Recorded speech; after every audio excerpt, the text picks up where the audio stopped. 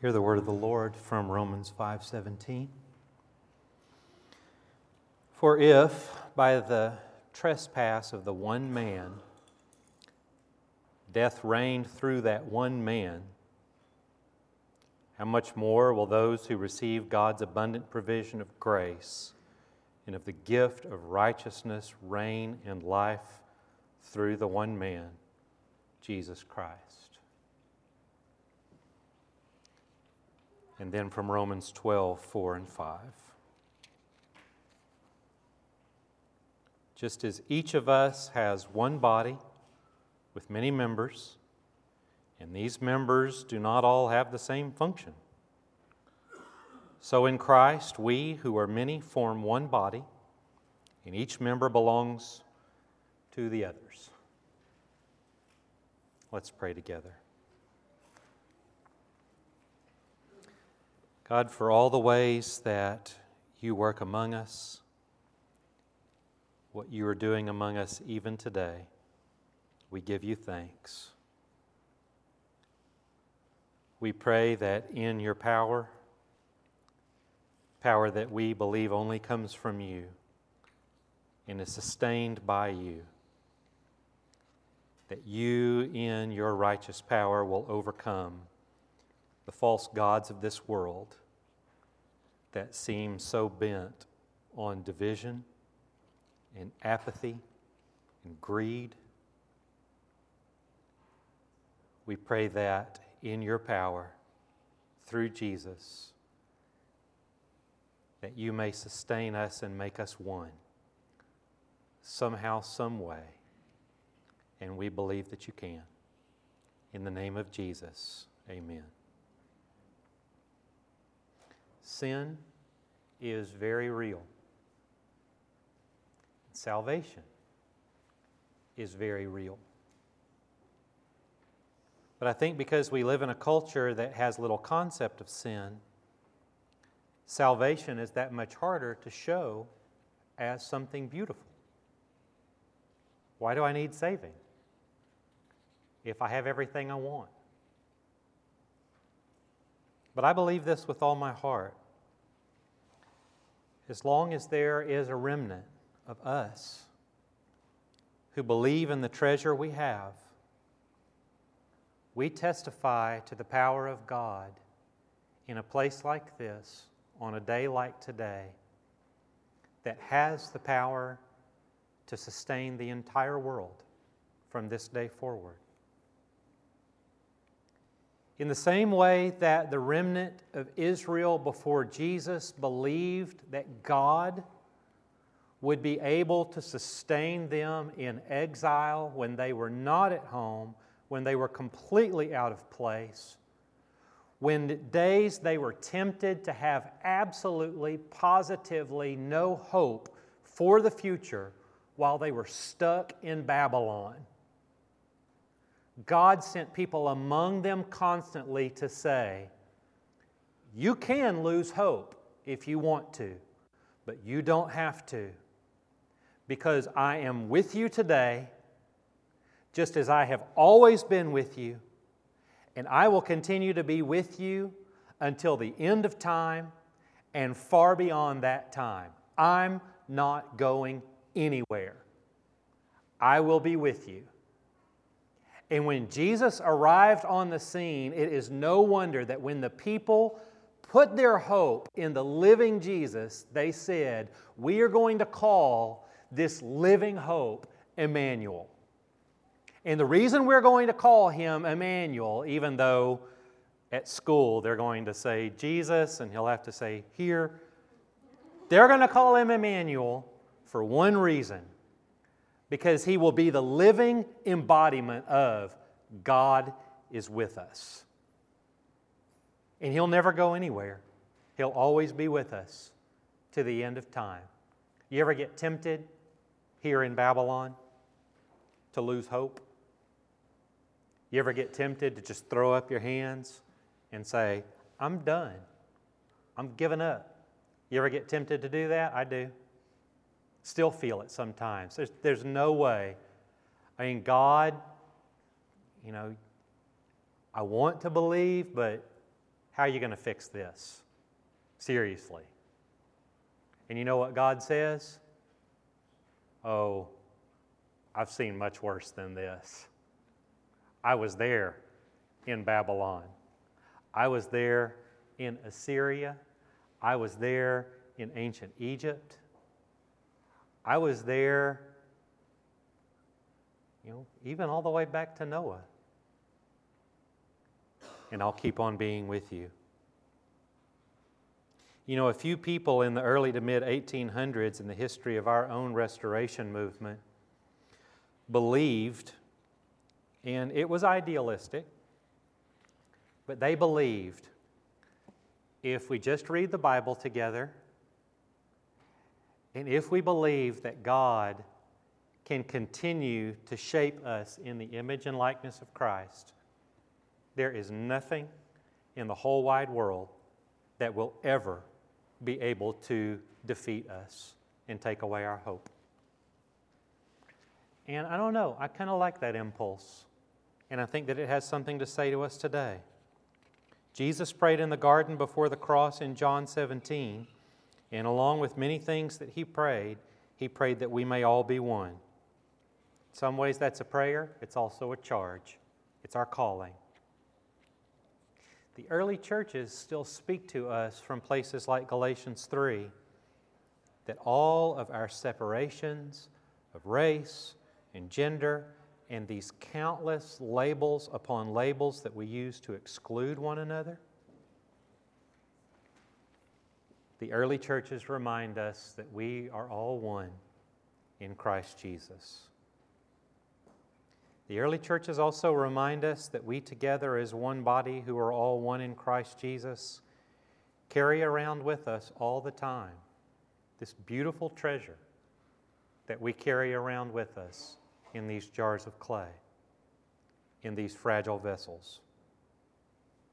And just as sin started with our pride and thinking that all of it comes from us, salvation starts with the work of Christ that is in us, showing us God's power, never illusions of our own. Our treasure informs our calling.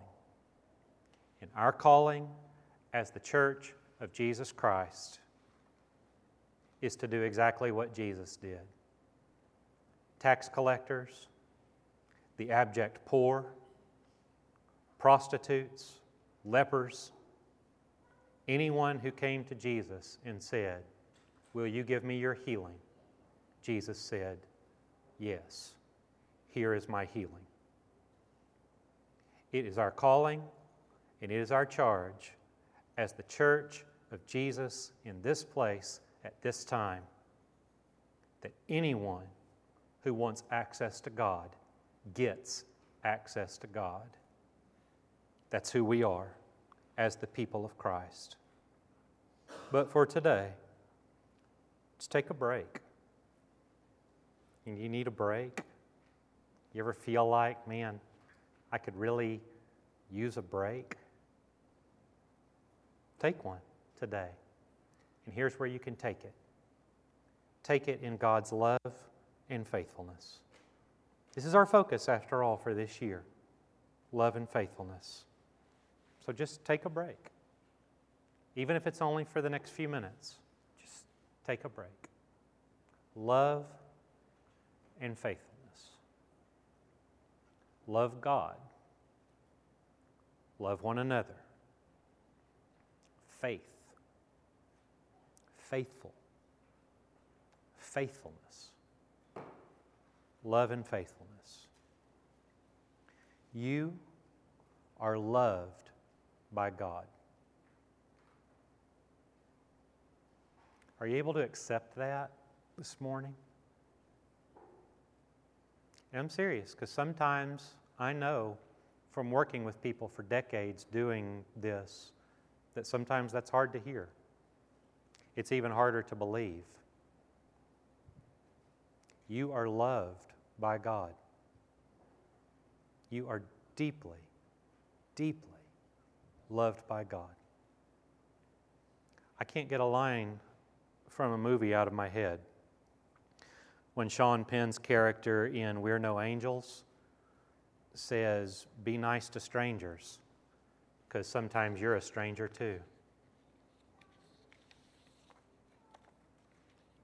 You are loved by God. Are you able to hear that this morning? You are loved by God. We are constantly being healed. And I know some days it doesn't feel like that, especially if we measure ourselves and those around us by the measures of this world. Then we certainly aren't going to have the audacity to say we're constantly being healed. But because we, as the followers and people of Jesus, don't measure ourselves by the standards of this world, we can have the audacity and the truth to say in a place like this today, we are constantly being healed.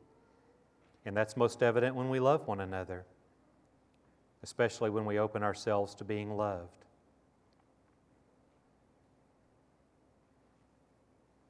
You want to hear something even more audacious than that? It may be the most audacious thing you hear all week. We have nothing to fear. We have nothing to fear. We have nothing to fear as long as we hold on to believing together that God is at work to sustain us. We have food to share, clothes to wear, and one another's burdens to bear. So take a break for a moment in God's love and faithfulness and listen as the living Jesus speaks today. Not a word from the past, but a word spoken today in our hearing. And as you hear Jesus speaking, remember this one thing, that you are loved by God.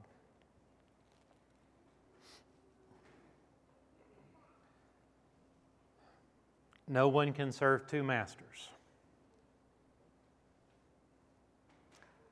Either you will hate the one and love the other, or you will be devoted to one and despise the other. You cannot serve both God and money.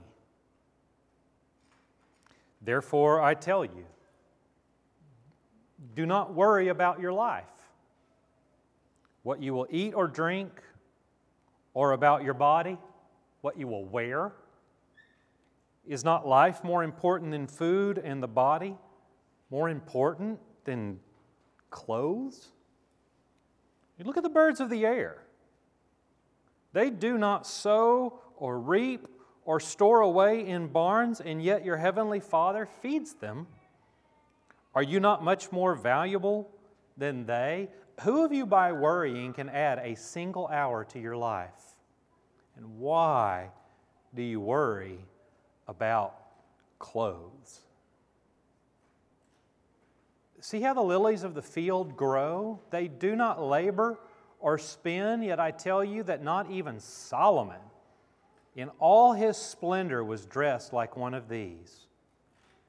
If that is how God clothes the grass of the field, which is here today and tomorrow is thrown into the fire, will He not much more clothe you, O you of little faith? So don't worry, saying, oh, what shall we eat? Or what shall we drink? Or what shall we wear? For the pagans run after all these things, and your heavenly Father knows that you need them. But seek first His kingdom and His righteousness. All these things will be given to you as well. Therefore, do not worry about tomorrow. For tomorrow is going to worry about itself. Each day has enough trouble of its own. Amen.